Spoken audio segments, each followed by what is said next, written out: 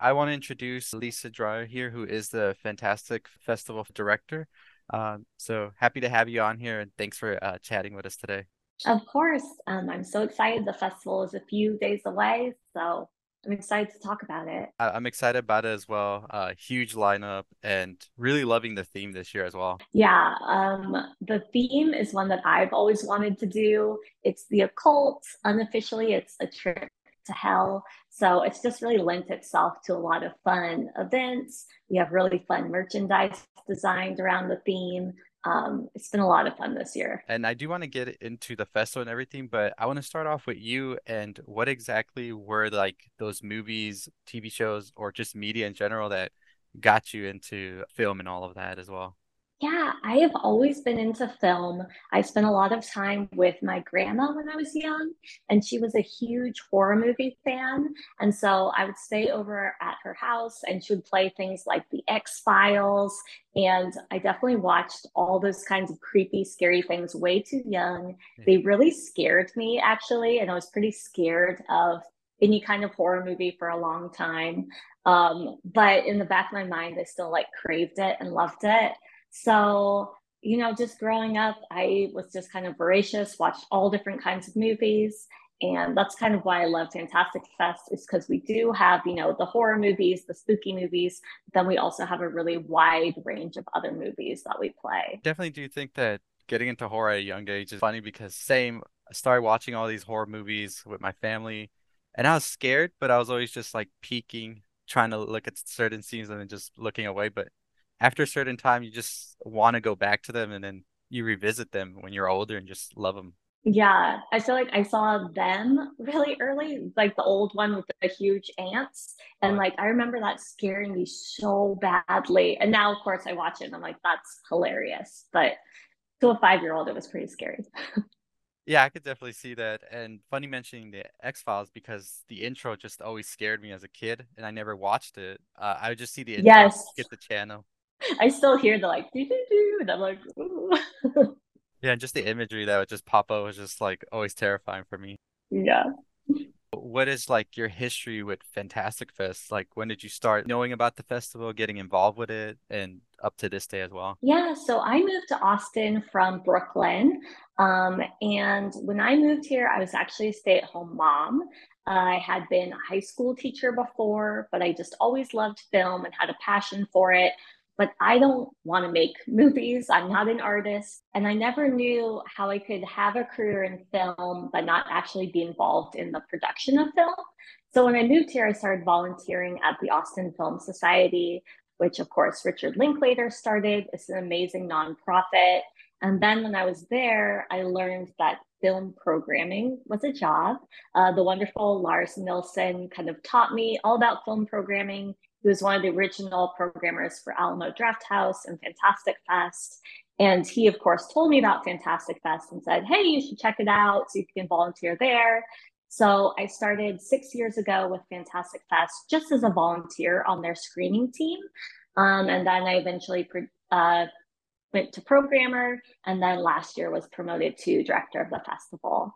So it was once I figured out what film programming was, I just got addicted to it, and I really, worked day and night trying to make it my mission to, have a career in this. So I feel really fortunate that I have a job I love. Yeah, and I think that programming in itself for a festival, I definitely do think that is artistic as well, just making sure everything fits into the theme. And I think Fantastic Fest always does a great job at that for sure. We have such a great team.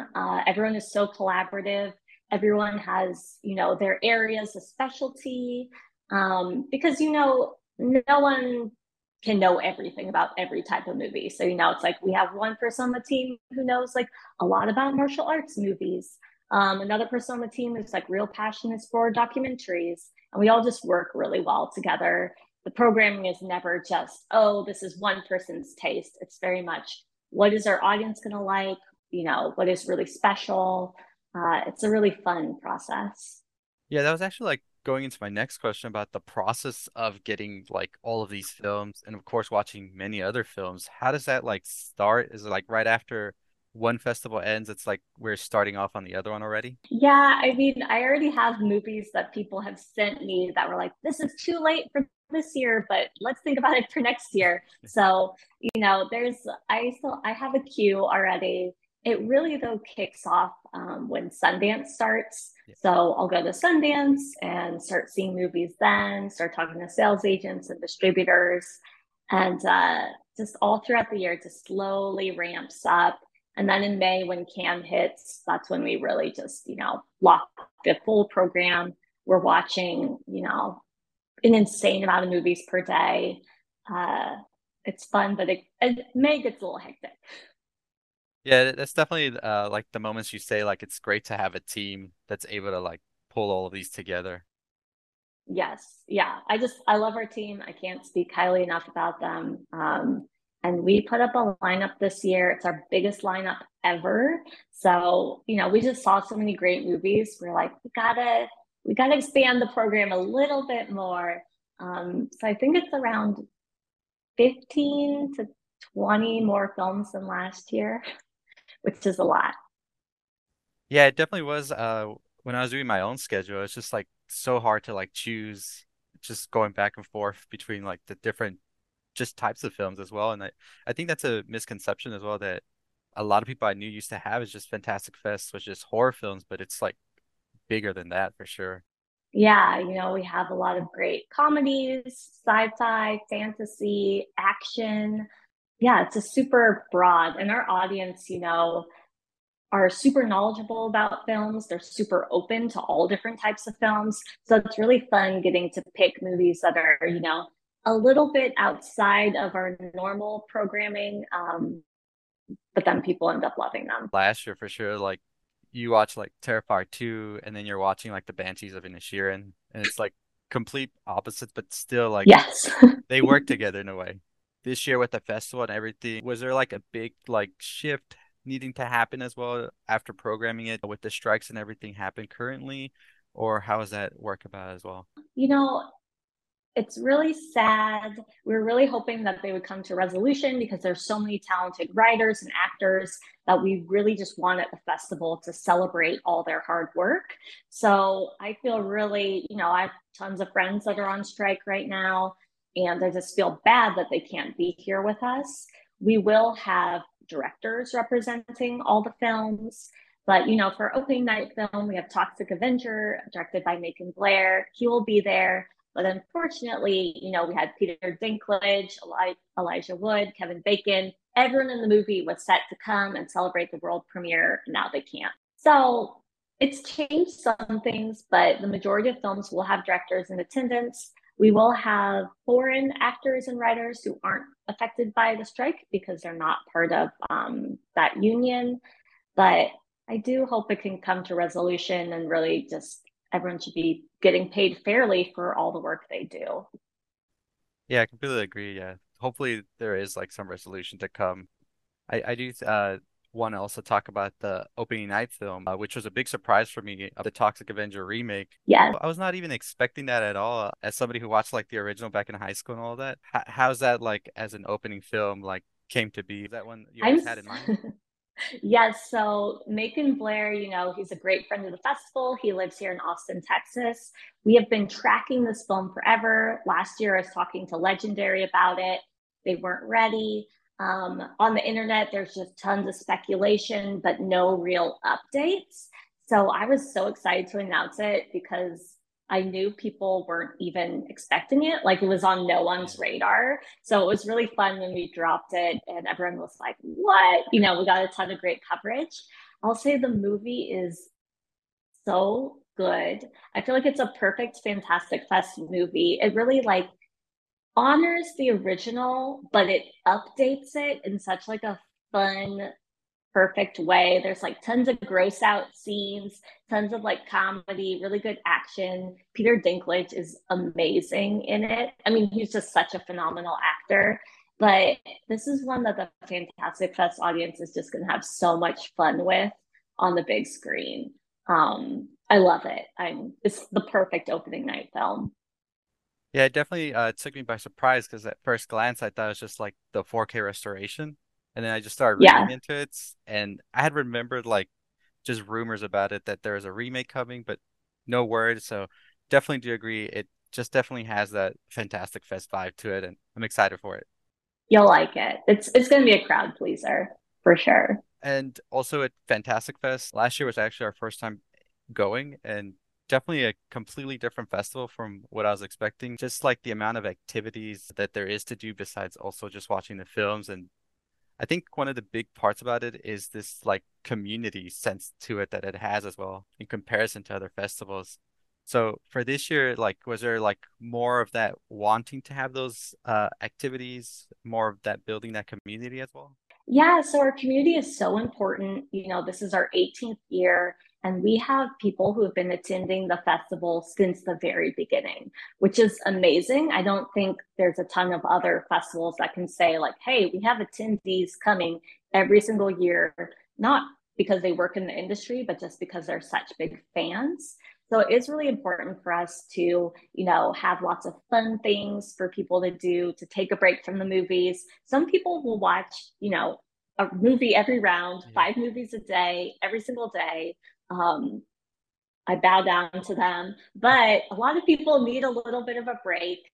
So in the highball this year, we're going to have a really fun horror themed drag show that's curated by Louisiana Purchase. She's a drag queen here in Austin that we love. We're going to have a lot of different podcasts, like we'll have the King Cast. They'll have a special guest. We'll have Malton on Movies. Him and Jesse Malton are going to be interviewing Malcolm McDowell.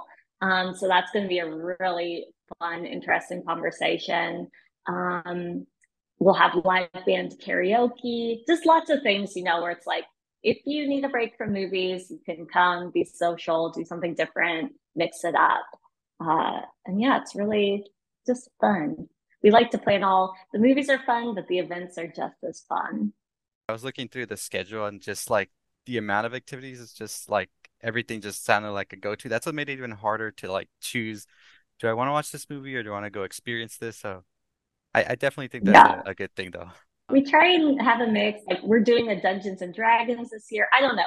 The team just has so many ideas. So we did pack in a lot of events for sure this year. And with the festival just taking place at the Alamo South Lamar, and I know the renovations were going on and everything. So how do you think like the renovations like amplify the festival a little bit more now? Well, it's really nice because now we have a whole extra theater. And so in that theater, we're going to be hosting our podcasts. So it'll be a really nice, like intimate experience. They used to be in the high ball. And so it was pretty loud and chaotic. So now we'll have the podcast in their own designated theater. We are losing that lobby, but we still have the high ball. We're going to have the entire front of the theater totally tinted off with some temperature control. I think it's going to be, people are going to be pleasantly surprised. We have all new seats, which are so comfortable. Yeah. Our sound and visuals are all totally updated. So we've always had an amazing projection, but now it's just like the experience is going to be even better. I think people are going to be really excited to see South Lamar in all of its glory. Yeah, I think so for sure, especially because I was reading about the seats being more cushiony, all of that as well, a little bit more space as well. I'm Yeah, excited the to check it seats out are though. nice. They're really nice. And I think all of that added just with the way the Alamo is, especially with theater etiquette and all of that, it's like just like the best experience to watch a movie for sure. Yeah, I'm spoiled. I don't really like to go to other theaters. Here in town, I'll go to the Austin Film Society because I feel like people who go there kind of they're passionate movie lovers too. They're not being rude. And then the Alamo, but if I go to any other theater, I'm like people are on their phones or the projection is off or the sound is off and it's just like I'm spoiled. We're the best. Especially lately, recently, it's gotten a little bit more worse on other theaters, especially with the texting, the talking and everything. But every time we go to the Alamo, it's just like the best experience for sure. Well, everyone who works at Alamo is just like a movie fan first. So just creating that experience is so important to them. And that's why, Fantastic Fest being part of the Alamo Draft House, it's just a perfect fit because our fans are very passionate about movies. And, the projection better be right. No one better be talking. It has to be 100%. Always get that, especially last year at Fantastic Fest. Every single screening was just you were able to enjoy it like 100%. That's good to hear. That's what we want.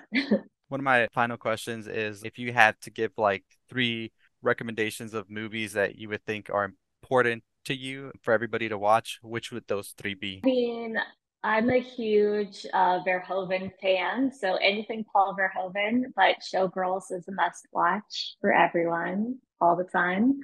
I really like Lynn Ramsey. We need to talk about Kevin. Tilda Swinton is phenomenal in that movie. I just think that's like a Yeah. perfect movie. It's so disturbing, but just like everything about it, visually amazing, the acting amazing. Lynn Ramsey is just an amazing director. And ooh, this is hard.